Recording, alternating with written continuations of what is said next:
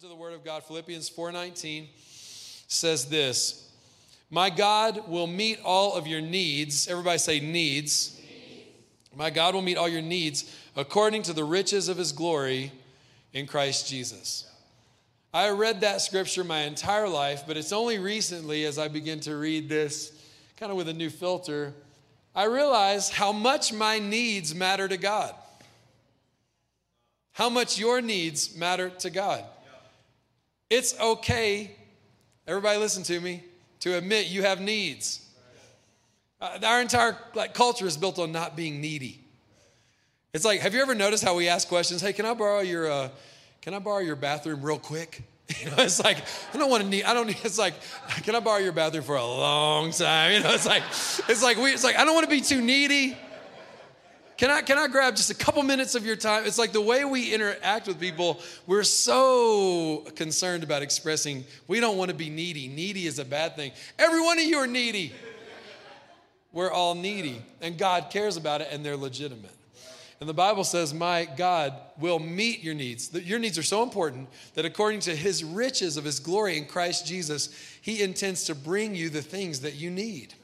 All right? So let me tell you a story. I used to be a worship leader at a summer camp in Louisiana. How many of you guys ever went to summer camp of any kind? You know, you play hard, and man, teenagers are just like a chemistry experiment. You know, they smell bad, and things are happening, and they're growing up, and their head's too big for their body. It's just hideous what's going on. But so anyway, but at these summer camps, these kids would just play hard all day long, and especially in Louisiana where it's humid and extremely hot. And then at 8 o'clock at night, we would have a church service when everybody's completely wiped out.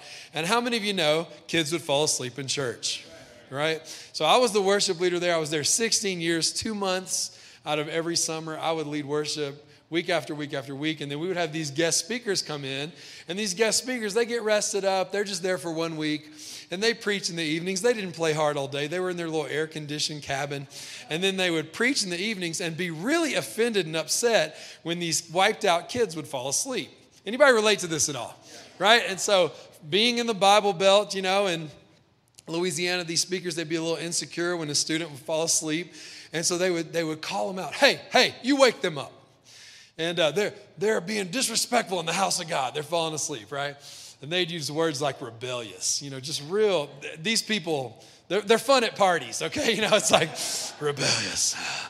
And so we just kind of learned as a staff, if a kid fell asleep, wake them up to keep them from being embarrassed by the speaker. Now, I led worship for 16 years. I don't know how many of you have ever felt irreplaceable, you know. I felt kind of important. And I thought, man, this camp will never have a worship leader as amazing, as anointed, and as humble as I am. And the next year, Lauren Daigle was the worship leader after I quit. So, but anyway, so before that happened, right, this one kid in particular, really tall, played hard all day. Church is happening that night. He falls asleep. Like mouth open, like it was obvious. And we know the drill. The speaker gets a little insecure. So the counselor starts kind of moving over to elbow this student and say, wake up, wake up. And the man who was preaching, his name is Don Boyette, and now he's my father-in-law. He was not at the time. Now he's my father-in-law, just a hero of mine. And so he was preaching away, telling a story. And this kid's asleep, and the counselor begins to kind of move across the aisle there, the row, to wake up the kid. And Don Boyette says, hey, and I thought he was calling out the kid. That's what all the other insecure preachers did. Hey, except he wasn't calling out the kid, he was calling out the counselor.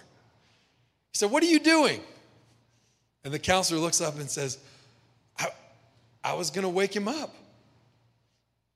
And the camp speaker says, why? Can't you see he's tired?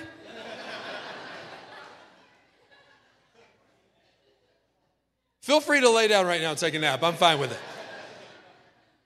Okay? He actually was not rebuking the kid for being disrespectful in the house of God. He was kind of rebuking the counselor for not letting this kid get what he needed. Can't you see he's tired? In other words, and for the first time in my little religious life, I realized that people that are sleeping are not trying to be disrespectful. They're tired. And it's okay to meet your needs. And I saw this preacher in the house of God honor a kid for having his needs met. My God shall supply what we need according to his riches and glory. The question is, what do you need? I want to talk to you about two things every person on earth needs, okay? And you might have other needs, certainly you will, but I want to talk about two needs that every one of us has. And the first one is absolutely so essential, it's a survival need. And the second one is right next to it in importance. The first one is attachment. Everybody say attachment.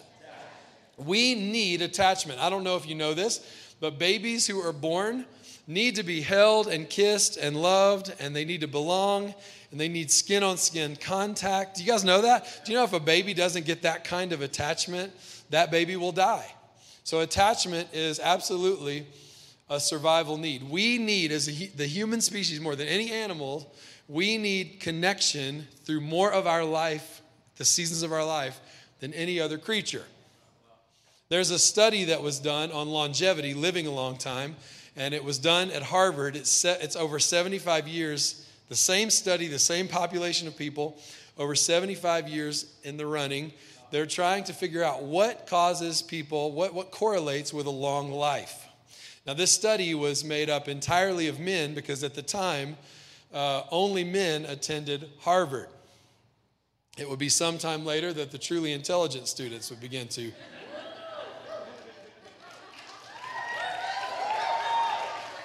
And so anyway, so some of these population that's being studied for 75 years, they became presidents. Other people had became homeless. And so it was like a huge spectrum of life experience. And what they found over 75 years of studying the same population of people is that the most correlated factor to living a long time, to living a long life, more than fitness, more than nutrition, those things are important, but more than those things, more than cholesterol, was the number and depth of relationships. If a person had a lot of friends and had a depth of relationship, there was a much more correlated reality to them living a long time than any other single factor. And they estimated people that lived in isolation, they didn't thrive and they would die so much earlier. They looked at the equivalency, those actuarial differences of numbers of years of longevity, and they estimate that living in isolation is as unhealthy for you as smoking 15 cigarettes every day of your life. How many of you know we need attachment? In other words, we need to belong. We need to be loved. That's what attachment is. But now there's another need that all of us have, and that is the need to be authentic or authenticity. I showed you guys a picture of my little bow-tied grandson, Johnny. Whenever he was first born, before he ever learned to say any word at all, he could express his needs very authentically. No pretense. So when Johnny would get hungry, he didn't say something like, excuse me, grandfather, when you get around to it, would you mind getting me a little milk, please? No rush, nothing like that. What's happening is this little integrated kid connected with his mind, connected with his emotions, connected with his gut. He knows, it's like, I can't even speak yet, but I have a need. Bah! And we know that little baby has needs, and that little baby can't even speak yet because that little baby is authentic. You and I need both attachment, right, to be loved, and we need a place where we can be authentic, where we can be known. To be loved and to be known. I don't know if you know this. Maybe some of you are new to this church community, but at the Well, there's a place here where you can be both loved and known. Let me keep kind of drilling down on this concept of how we have these needs, and sometimes these needs bump up against each other. And when our need for authenticity bumps up against our need for attachment, we will sacrifice authenticity every time. All right, so let me give you some examples. Kind of head, heart, gut, right? Like some of us are inquisitive, and maybe we're learning about God, and we just want to be able to incorporate the reality of God into our thinking. And so we ask mom and dad questions like, how do I know God is real? And mom and dad get threatened by the question, no, you just have to believe. And there could be some kind of tension that comes from a kid just trying to exercise their higher thinking and just help me understand how can I know God is real. Sometimes we actually discipline our kids for just trying to use their mind. You guys with me today? And we disincentivize, like we disconnect our kids from their higher thinking because sometimes we don't like the way they're asking questions. My nephew, Charlie, he's a really little guy, but he asks the word why all the time. Why? And so my brother-in-law said, I just want you to count how many times Charlie asks why in a day. And so he did. And one day, so we haven't done this every day, but one day he counted, and it was over 200 times. How many of you know eventually you're going to be disincentivizing that kid from thinking? Because I said so. Or what about emotions? So we disincentivize, we disconnect sometimes our kids from their heads, if you will. What about emotions? Right? The Bible says to everything there's a season. There's a time to grieve. There's a time to party. There's a time to dance. There's a time to laugh. There's a time to be angry. There's a time for all this stuff. Some of us, though, we raise our kids and we teach them there are only certain legal emotions. Joy, whatever emotions connected to gratitude, right? But when our kid is grieving because they had a toy taken away and they really cared about that toy, well, you shouldn't grieve. Well, the point is they are. And then we discipline our kids for having entirely appropriate emotions. You guys with me today? You're looking at me a little funny, right?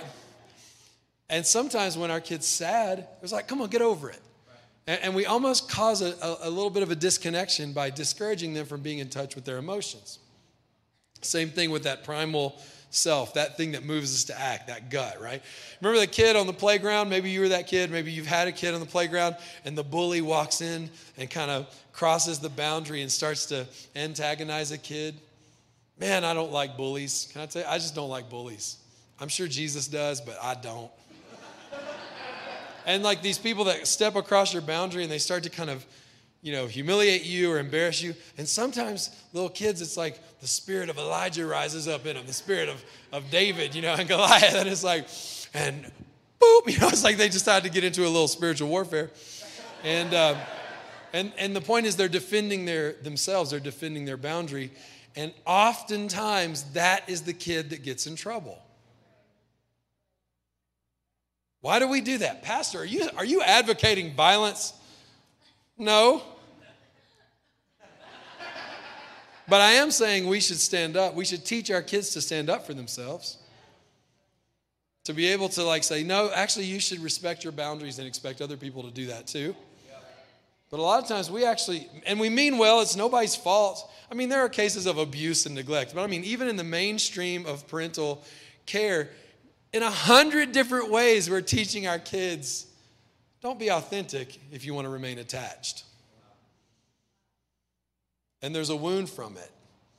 And one of the results of that is shame. Now, sometimes when we do things that are wrong, we have guilt. Guilt is different from shame. Guilt says, I did something wrong. That's important to have sometimes. But shame is, I am something wrong. What is shame? Shame is very simply this. Now think about what we're talking about. Attachment and authenticity, to be loved and to be known. Shame is simply, if you knew the real me, you would reject me. That's what shame is. And it's traumatic. I left home when I was 16 to live with another family. A family therapist got involved. There was any kind of abuse you can imagine was my story. And this family therapist got involved and moved me out of my house and placed me with another family. And the person who did that went on to win the Louisiana Angel Award for her work with at-risk youth. And when I tell my story a lot of times, I can talk about physical violence and other kinds of abuse.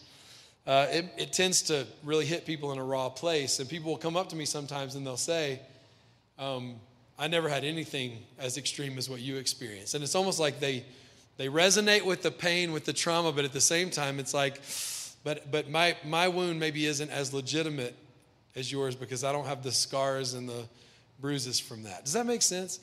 And can I tell you something? The things that hurt me the most never left a bruise. I want to tell you one or two quick stories about that, just to give you an idea of this idea of disconnecting from ourselves, and that's really where the trauma remains long after the bruises heal. So one is victims of abuse kids often will urinate on themselves, they'll defecate on themselves, and it's a symptom of them not feeling safe. And so I didn't know that as a kid, and so I did that. I didn't realize it was because of my abuse, and I also knew that my father was embarrassed by me doing that, and he would become very angry when I would do that. And so I would go home, stay out of the house as long as I could every day to stay away from him, to be as safe as I could, and then would make those mistakes, and I would come home, and he would smell me and become very angry. And that I was so ashamed of it, but shame actually stuck me to those patterns. Everybody look at me. Shame is glue. Shame sticks you to the stuff that you're ashamed of. No. Some people ought to be ashamed. I don't think so. I actually don't think shame is ever your friend. If shame was your friend, then the accuser of the brethren would be your life coach, not your enemy. I'll let you think about that a minute. Right? Shame is never your friend. It sticks you to the things you're ashamed of. And so I was in that place. I was ashamed of it, but I just kept doing it. And so one day, I was very young. One day, my father took me to a doctor for other reasons. And in the conversation, he said, by the way, he's defecating on himself. And the doctor, not knowing my dad's abusive pattern, recommended discipline. And so the next time it happened, my dad took me to the bathroom. He unfolded a metal chair, and he made me put my underwear. He said, strip. So there I am, completely naked. He puts my dirty underwear on the chair. He says, get on your knees. And then he pushed my face in my own waist. And then he made me sit there for 30 minutes with my own waist on my face. And he said, this is how people train their animals, like housebreaking. And everything in me wanted to clean my face, wanted to protest, wanted to fight back. But I knew if I was going to stay attached, if I was going to stay in this house, if I was going to be fed, then I had to put up with that. Can I tell you something? That didn't leave a bruise on me, but that wounded me far more than any physical violence. There was another time when my dad said, you're talking too much. And so to punish me and to teach me a lesson not to talk so much, he made me sit with a pair of socks in my mouth. And he pushed it in really deep. And I remember the gag reflex, being triggered, but I had to just suppress it and just sit there with those socks in my mouth because I had to be taught a lesson. That didn't leave a bruise, but to this day, when I go to the doctor and they put that obscenely dry piece of balsa wood, the tongue depressor, like, this is embarrassing. I didn't even say this in the last service, but my doctor makes me sit on my hands because I'll just grab it and pull it out of my mouth. Those didn't cause bruises. Maybe you were never removed from your home. Maybe you don't have a scar, but some of you are so broken because you were separated from your thinking, from your emotions, and from your primal self. And then we come to church. And so many religious systems, so many churches, they just want you to comply. It's almost the same kind of abuse. It's like, if you want to be in our group, you got to do these things. Can't be authentic if you want to be attached. That's the difference between religion and healthy church like the Well. One of the values here is authenticity. Yes? Now, with that in mind, I want to read to you a scripture, Proverbs 23, verses 6 and 7. Just with all that we've just talked about, think about this. Do not eat the bread of a man who is stingy. Do not desire his delicacies. In other words, stop requiring compliance from people who in their heart they don't want to be made to comply. For he is like the one who is inwardly calculating. Eat and drink, he says to you, but his heart is not with you. This is thousands of years ago. And here the writer of Proverbs is saying, stop abusing people by extracting compliance out of them when their heart is not with you. Is this connecting with anybody here? So here we are. It's like we keep choosing attachment over authenticity. And what we find is different groups like different parts of us. We want to be attached to different groups. And so I become work Jonathan, and I become friend Jonathan. I become father Jonathan. I become pastor Jonathan. I become romantic Jonathan. He's the one who smells good and showers a lot. And we figure out, depending on which group we want to be attached to, we present a little different version of ourselves. Not totally authentic, but mostly. And then there's a part in our life that it's authentically there, but we know if anybody knew about this stuff, they would reject us. That's where shame lives. And so you'll see these stories, you'll hear these stories about these leaders in the church. I mean, people that are doing great things in the world, and all of a sudden something comes out about them, and their life blows up, their marriage blows up, their church blows up. And it's like, they had so many things going for them. How could they make such a dumb mistake? You guys know what I'm saying? Well, it's because of that. It's because there's something in their life that they just weren't willing to risk losing their community to open up and say, can you help me with this? Can you shine light on this? And because of that, resentment, pain, and trauma begin to build up. People blow up their lives. But what if there was a place where you and I could be both loved and known? Where we could be both attached and authentic, and our authenticity would never threaten our attachment. What if we could be in a church where in our table groups, our small groups, in our church community, and by the way, let me get to the punchline. That's where you are. Where you can be loved and known. What would happen? Not just one or the other. To be known and not loved is terrifying. It's like, I know what you did last summer. It's like, I know you. I don't love you, but I know you. That's terrifying. But to be loved and not known, it's comforting, but it's superficial. I had a person in my life who always used to say, "You doing good, Wiggins? You doing good?" And I thought, that's so positive. I love that, But eventually, that's all they would ever say. "You doing good, Wiggins? You doing good?" And eventually, I'm like, what does that mean? Could you please be more specific? Thank you for your compliment, but does it have any meaning? And it's like, no, you're just doing good. Well, that feels okay, but eventually, you guys understand? It's like eventually, it's like, there's no depth to that. But to be both loved and known is like being loved by God. You and I can begin to heal. All those different parts of ourselves, we can bring into one bucket. Shame becomes unnecessary because we're no longer worried about people. It's like, will you reject me? No, you're not going to reject me. You love me, and you want to know me. We'll come out of hiding. And really, there's a process to this, and the reason I wrote the book is to talk about how do we actually create an environment where people can be loved and they can be known. And so there's a process. We call it walking with lions. And it's just simply this. You guys interested? First is just to relate. You just have to start doing life together. That's what groups are about. That's, just hanging out with people. But doing it on a regular basis, you just start relating. And take walks together, drink coffee together. Do something fun together.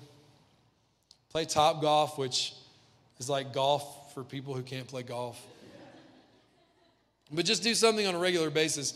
And what that will do, that will lead to trust.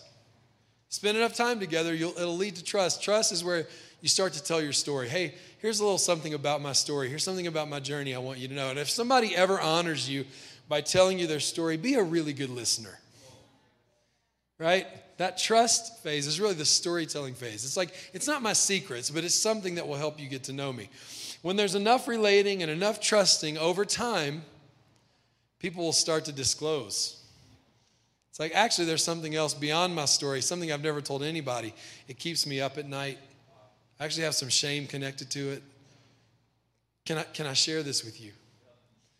A lot of times, that's what we think is the end goal of like accountability groups, and it's like just to tell them that kind of our dark secrets. That's actually not the end of the journey. It's essential, but it's not the end. There's actually another step after that called processing. Processing is listen to this. If I trust you enough to tell you my secrets, then I'm going to trust you enough to hear what you have to say in return. I remember I disclosed to my counselor some real specific details about the kind of abuse that my father, the way he abused me. And that processing phase was like what I got back from my counselor. He got really angry.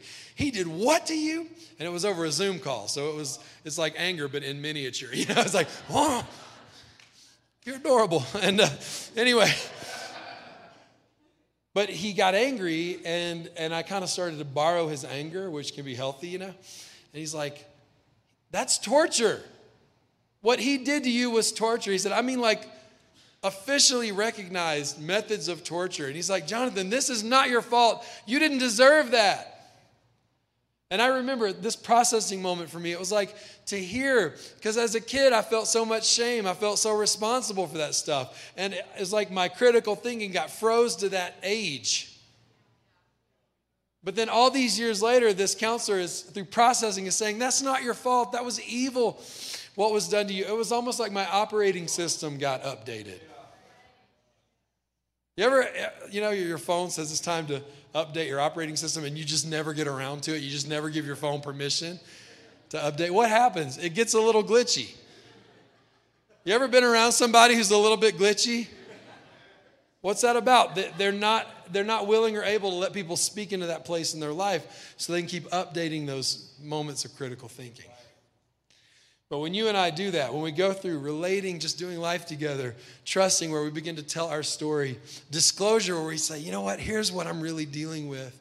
And then I'm going to listen to what you have to say about it, and I'm going to let it update my life. Then what happens? Remember I was talking about there's all these different versions of me? In other words, I've become disintegrated. What happens when I'm in an atmosphere where I'm both loved and known is I begin to heal. It's like I become the same person I am with my wife as I am with my friends, as I am with my work relationships, as I am when I'm preaching. It's like, and then that shame stuff, it's like I find people that I trust. And there's even stuff in the book on how to know who to trust with your secrets. It's important because you can make huge mistakes. And I show it, and I'm like, hey, I know you're not going to reject me, but can you help me with this? And we can heal. We can heal. There's a high authenticity, high attachment culture in this church, and I'm so thankful for that. In other words, this is a place where you can heal. If you embrace that kind of culture, if you live that way, you'll become fearless, powerful, genuine, unthreatened by the pain of other people, unthreatened by the successes of other people, unthreatened by the judgments of other people. I came across this quote. I don't know the source, but it says this: the greatest fear in the world is the opinion of others. And the moment you are unafraid of the crowd, you are no longer a sheep. You become a lion. And a great roar arises in your heart. It's the roar of freedom. Proverbs 28:1 says, the wicked run away even when no one's chasing them. They're just marked by fear. But godly people are as bold as lions. My prayer for every one of you is that you would know what it is to walk in an atmosphere, to create a culture where the people in your life, and including you, are both loved and known, so that you can be powerful, courageous, and unafraid, and the perfect love of God can cast out fear from your life. Amen? Came all the way from Denver to tell you that.